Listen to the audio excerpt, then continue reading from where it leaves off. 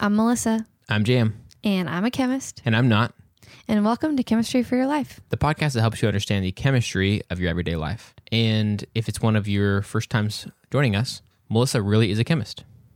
Yes, I really am a chemist. I'm trained in chemistry. I have a master's degree in chemistry. I'm working on my PhD, which technically means you could say I'm an expert. But I do want to remind everyone that just because I am qualified to talk about chemistry and just because I am, quote, an expert, that doesn't mean I know everything. I do everything I can to make sure that I get answers right. But being an expert more means that you know how much you don't know. You're qualified to understand how little you know, more than knowing everything.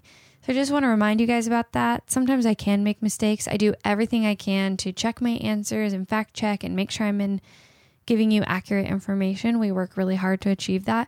But if you ever have any questions or comments, I'm really open to that feedback. And I am definitely not a chemist. And so all the things that she said don't really apply to me because I don't know anything.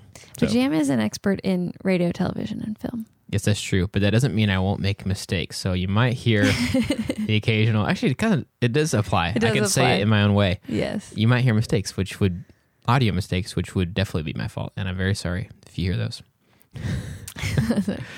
Well, today we are going to talk about, on the topic of me having a master's degree, the research I did for my master's. Dude, nice. What research did you do? My research was on solar cells. Oh, dude. So it's very applicable to our everyday life. Yes. And actually, I decided to do it because I have had a few listener questions where people asked what my research was, most recently from Tom T. Mm-hmm. So thank you guys for asking so much. This is a really good topic for learning about chemistry of everyday life, and it's fun for me to get to share. And I'm really excited. I'm very interested in solar stuff, but don't have any knowledge about how it works. So I'm excited. Nice. So here's what we did in my lab. Okay. We worked on building a better solar cell. So do you know what a solar cell is? When you say cell, do you mean like an actual cell? Like a little cell with nucleus and stuff like that? No. Okay. So I do not then know what a solar cell is. Perfect. So a solar cell is just a unit that converts sunlight into energy. Okay. It's also known as a photovoltaic cell. Okay. So when they say cell, they refer to the fact that it's a single unit that can take the sun's light and turn it into energy. Okay. So you'll see solar cells on solar panels. Got it. Solar panels are the things that are on top of people's houses or in California in those big farms of solar panels. You can see the cells? Yes. I don't know if you can see the individual cells, but the things that are coating solar panels are solar cells. Okay. I think. Yeah. I don't think you can zoom in on the individual. I didn't actually build the cells. There were people who I worked with who did build the cells, but I didn't work on building the cells. Yeah. So I worked on the unit that absorbs the sun energy. So we'll talk about that more. Okay. There are different types of solar cells in the planet that use different things. But today we're going to talk specifically about the solar cells I worked on. Okay. And I think those are going to be the solar cells of the future, in my opinion, because they rely the least on heavy toxic metals or non-renewable resources to make their renewable resource harvesters. Yeah. So the solar cells that I worked with used biomimicry. I remember that from last week. Yes, I was hoping you would. Yeah. That's the word, right, for how we are trying to make things waterproof by looking at things in nature that are already very waterproof or water resistant. Yes. Right? Mm-hmm. Nice. Biomimicry is exactly what it sounds. You mimic biology. You're mimicking nature. Yeah.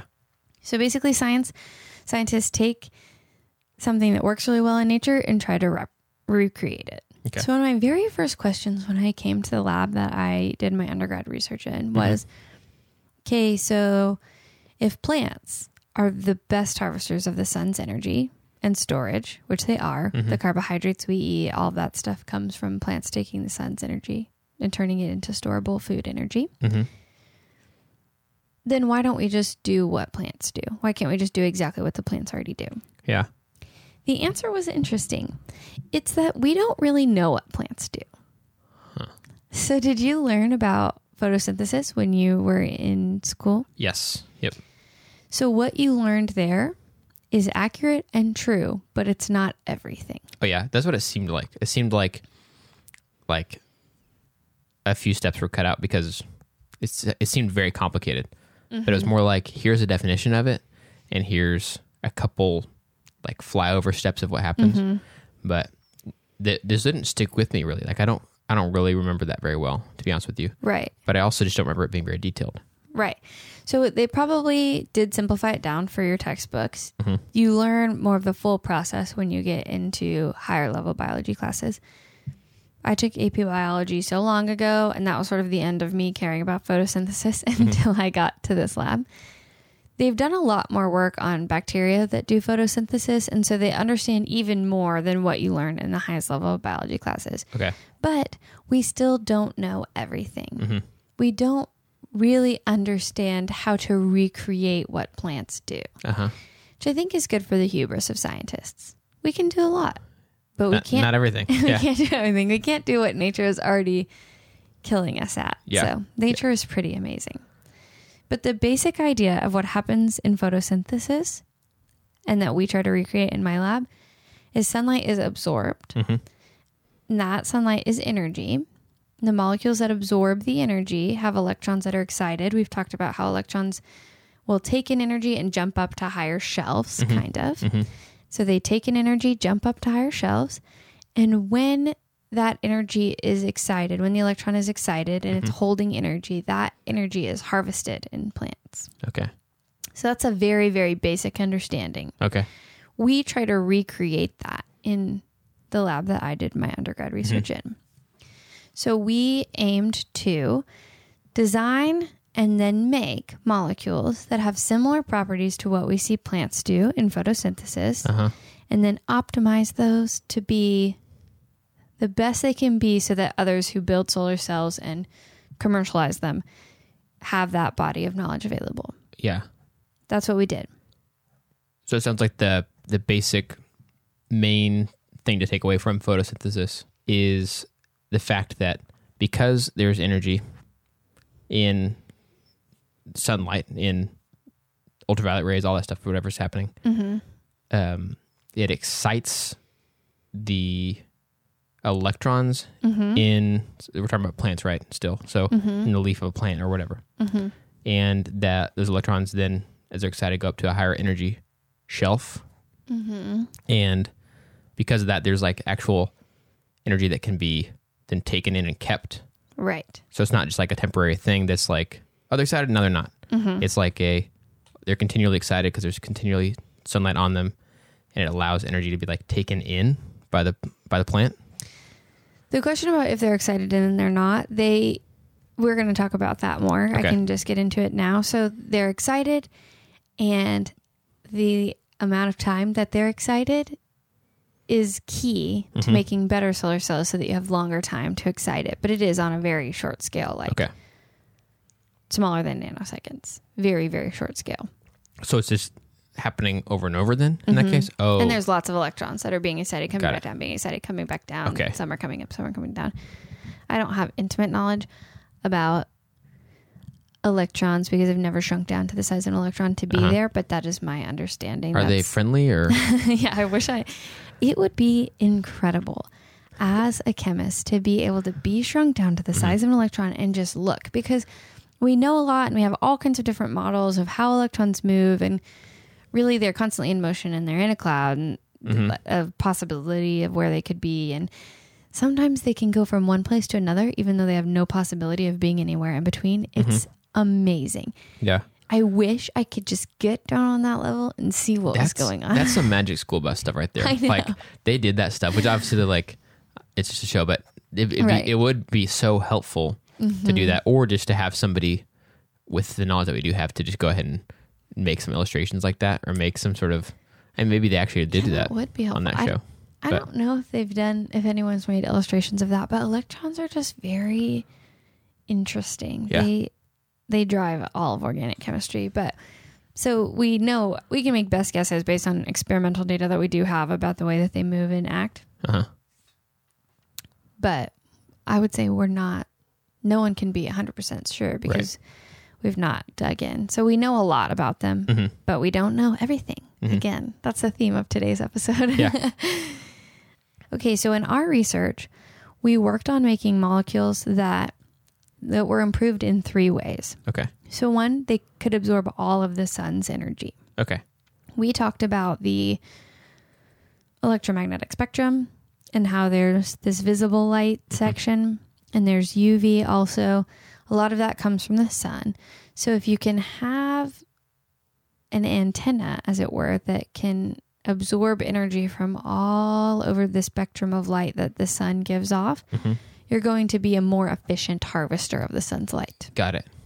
So that was really what I worked on, was expanding the area on which the sun could be absorbed. The sun's light could be absorbed. Yeah. The second thing we do is what we just talked about, that we want the electrons to get excited very quickly and stay excited for as long as possible before relaxing back down to the ground state. It's called the excited state and the ground state. So there's a maximum opportunity to harvest their energy. Got it. So that's the basics of what I did my research on and the basics of how solar cells work. What happens after the energy is excited is it's harvested and stored. And I worked very little on that part of solar cells. I basically built organic molecules that could absorb the sun's energy and gave them to someone else to work on turning them into solar cells. But my understanding is that the harvesting of the energy at this time is not the limiting factor in turning just everything into solar panels. Actually, it's hard to store solar energy. Interesting. So I'm not Like an the expert batteries in this that part. they try to like have charge up with the solar energy aren't great, or just they're inefficient or something like that. I think it's hard to be able to store them in the quantities you would need to fuel massive amounts. Right. So I did not do research to confirm this, but anecdotally, I was told by someone who lives in California that actually they will turn off the solar farms when they're producing too much energy, because it's easier to turn off the solar farms than it is to turn off the fuel burning energy hubs. Oh, interesting. So those can be stored and relied upon all the time because we can always store fuel. Whereas solar energy is essentially only usable when it's not needing to be stored in mass quantities, Got it. when it's actively providing energy. Okay, so it's converted. Is it pretty quickly converted into like what we blanket know as electricity? That is my understanding, yes. Okay, so But it's just I'm the not storing. in the industry. Right. So storing electricity in batteries is the limiting thing. Yes, we don't In have a some way. good method, yes. Okay. And maybe I can look into more of that and give you some of the problems of that in the future, but it is a pretty complex problem, so I don't want to get into that. There are other people who are doing research to understand more about how photosynthesis works by looking at the plants, whereas we are basically designing these molecules so that we can imitate how plants work and learn more about the transfer of electrons and how to optimize that without looking at the plants themselves. Yeah. Even just as a regular Joe, I would say that my perspective is that solar stuff has increased a lot, even if it's not perfect still. We're still just trying to mimic and stuff. Yeah, It's become much more every day in my Yes. lifetime, obviously, absolutely. especially in a way that's kind of cool. Like, it's not perfect yet, but to a lot of us, it's like, whoa, sweet. I have Yeah. this thing that can charge my phone. It's solar. Yes. Or like I used unfolding solar panel things to charge camera batteries with my previous job when I was out in the middle of Yeah. nowhere in Africa or wherever. Yeah. So it's already super helpful, Yes. even if it's not perfect. So that's kind of mind blowing. It's kind of cool that we're already learning that much, even if it could be way, way, way better in Yes. the future. Well, and usually whenever I gave my presentation, for example, for my research, I'd always start by saying there are other types of energy, but our world energy demand is always growing. And we have non-renewable resources, but current solar panels, they're using some heavy metals that aren't incredibly safe. They're basically being produced by methods that are non-renewable, even though once they're made, they can harvest a renewable energy source. The making of the solar panels isn't optimal. Okay. And there are a lot of places that cannot use an energy grid. So up in really mountainous regions or really remote places, it would be insanely ineffective to build a grid out to those places. Right. So actually, there's a book that my sister shared with me called Drawdown. Mm-hmm. And that book showed that they are currently giving solar panels that are independently functioning to families in the mountainous regions of Bolivia so that they can basically have an improved standard of living. Yeah. They would never be able to get on a grid all the way up there. Right. So solar panels have the power to really change a lot about the way that the world is right now. And if we just harvest the sun's energy, there's some crazy statistic. I gotta look it up. It's amazing. Okay.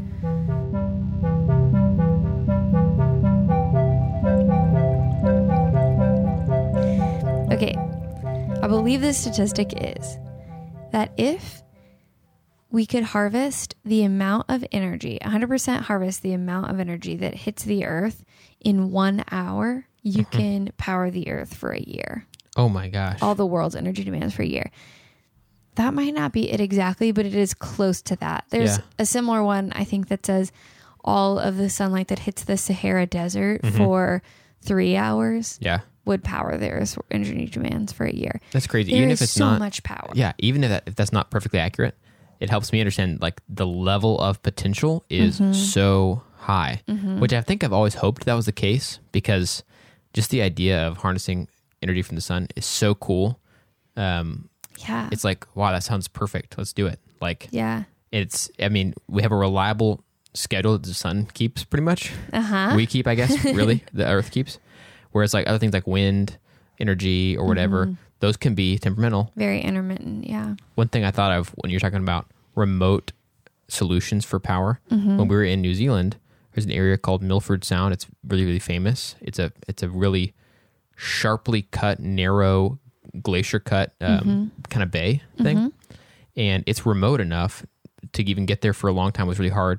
They finally made a tunnel, but the roads are treacherous, so you have to close them a lot. But the people who work in that area for doing like boat tours or hotels or whatever, they have to live there basically. Right. And there's no way to get a power grid out there. It would not be worth it at all. Exactly. So they actually do all their power for that little town off of a waterfall and stream right near there, that they have a, whatever you call that it spins a turbine or whatever. I believe it's hydrofuel. Or tidal. It powers the whole little community, which is crazy. And I didn't really think about it, but there were no power lines along the way. And when on the way back, I was looking, and it took us forever to ever see any power lines again. So it's like, it's not just off the grid a little bit because it's behind a mountain. It's way out. So it's fascinating. That is amazing. Yeah. Obviously, it's a different kind of power, but I was thinking about that with the remoteness thing that you're talking about. Well, and that is the really cool things about solar energy, is that it's renewable with a ton of power. It can be very cost effective.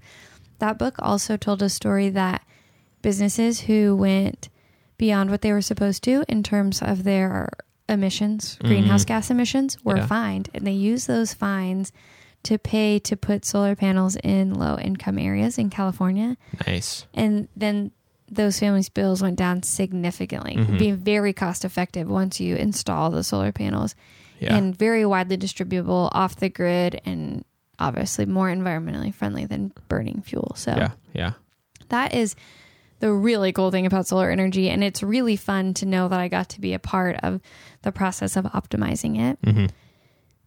On that note, do you want to hear a cool story about my friend E? Yes, absolutely. My friend E, she is a friend of the podcast. She's a colleague that I run things by often. She defended her PhD and now is a doctor. Whoa. Dr. E. Does she make you call her that now? No. Her last name is Who, so she's Doctor Who. Whoa. I know. Is it spelled the same way? No. Okay, I didn't think it would be, but... So she defended her dissertation recently, and it was so fascinating because she actually built a new class of compounds that, if it can be optimized properly and converted for use in solar cells, could change a lot about the way solar Whoa. cells are made in the future. Yeah, she did incredibly interesting work building a molecule and then tweaking it so that it could absorb more energy on the sun that people thought it wasn't really possible to build. And she did it. She went to a conference and presented it, and they told her they didn't believe her, even though she had proof. So she went back and essentially grew, it's called growing crystals. If you've ever made rock candy, it's the same idea, but it's much more complicated with molecules that are that big. But grew crystals so that someone could do basically an x-ray of the crystal and prove beyond a shadow of the doubt that she made the thing she made. Wow. Which she did, and now they all have to believe her. Nice. So she just told them, what's up? She's like, I'm sorry, check out these crystals. She didn't say it exactly like that. As I would have surely been like, in your face. Yeah. But I was like that for her. I was so excited that she did it. I thought, that's amazing. She did something so hard that other people who work on the same type of chemistry had a hard time knowing she did it. Yeah. And it had very good results in terms of the efficiency for solar cells. So that was a really cool thing to get to witness and be a part of. So congratulations, E, for becoming a doctor and contributing so well to the field. That is awesome. That's it. That's the basics of how solar cells work and the type of research I did when I was working on my master's degree. Okay, so the sun. Yes. It's spitting out its light and energy and all kinds of things that which we can see, like light, and things we cannot see, like UV. Spitting it out all over the solar system in every direction, which is nice, and it hits our planet for the part that we're on for half of a day. And if we have a solar cell or like a plant, right, that is able to have in a solar cell situation, it has some element, some molecules you guys have been able to yes, pack together. Definitely don't say element, because that's one substance That'd be one on the periodic table. Okay, yes. got it. So a molecule that when the sun hits it, the light and the rays and the energy from the sun are hitting it, it excites the electrons in that molecule. And that excitement is the taking in of the energy that's hitting it. Right. And then from there, that energy becomes electricity and, Lord willing, stored in some battery or capacity or whatever. Right. Or in a plant, it is as food for the plant. Yeah, so I think in a plant, I don't think it becomes electricity the way we think of it. It's just the energy is captured and stored. They use that energy to make sugars or carbohydrates or whatever. Yeah. But that's a really great explanation and understanding. And the work you did was to improve solar cells in the 3 ways, which are hoping to broaden the amount of energy that can be captured by the sun. So not just like a narrow on the spectrum, trying to widen that as much as possible so that as much of a range, kind of like trying to get a bigger fire hose or something like that, rather than a small garden hose. Right. You can widen it and just capture as much as you can. And then also improving how quickly the electrons in those solar cells can get excited, and then how long they can stay excited. Yeah. And all those things combined would improve how much electricity we can get from the sun. Right. Dude, that's kind of crazy. And then we need to work on doing what plants do, where they take the energy, and store it in nice carbs that we can eat. So what's interesting to me about that is as a user, I've known that batteries aren't great, and like we're trying to improve them. So it's like whether it's as simple as like, oh man, the remote is out of batteries again on your TV, like when we were kids, or like now our phones. I mean, even though they get better, it's like, oh, my phone's dying.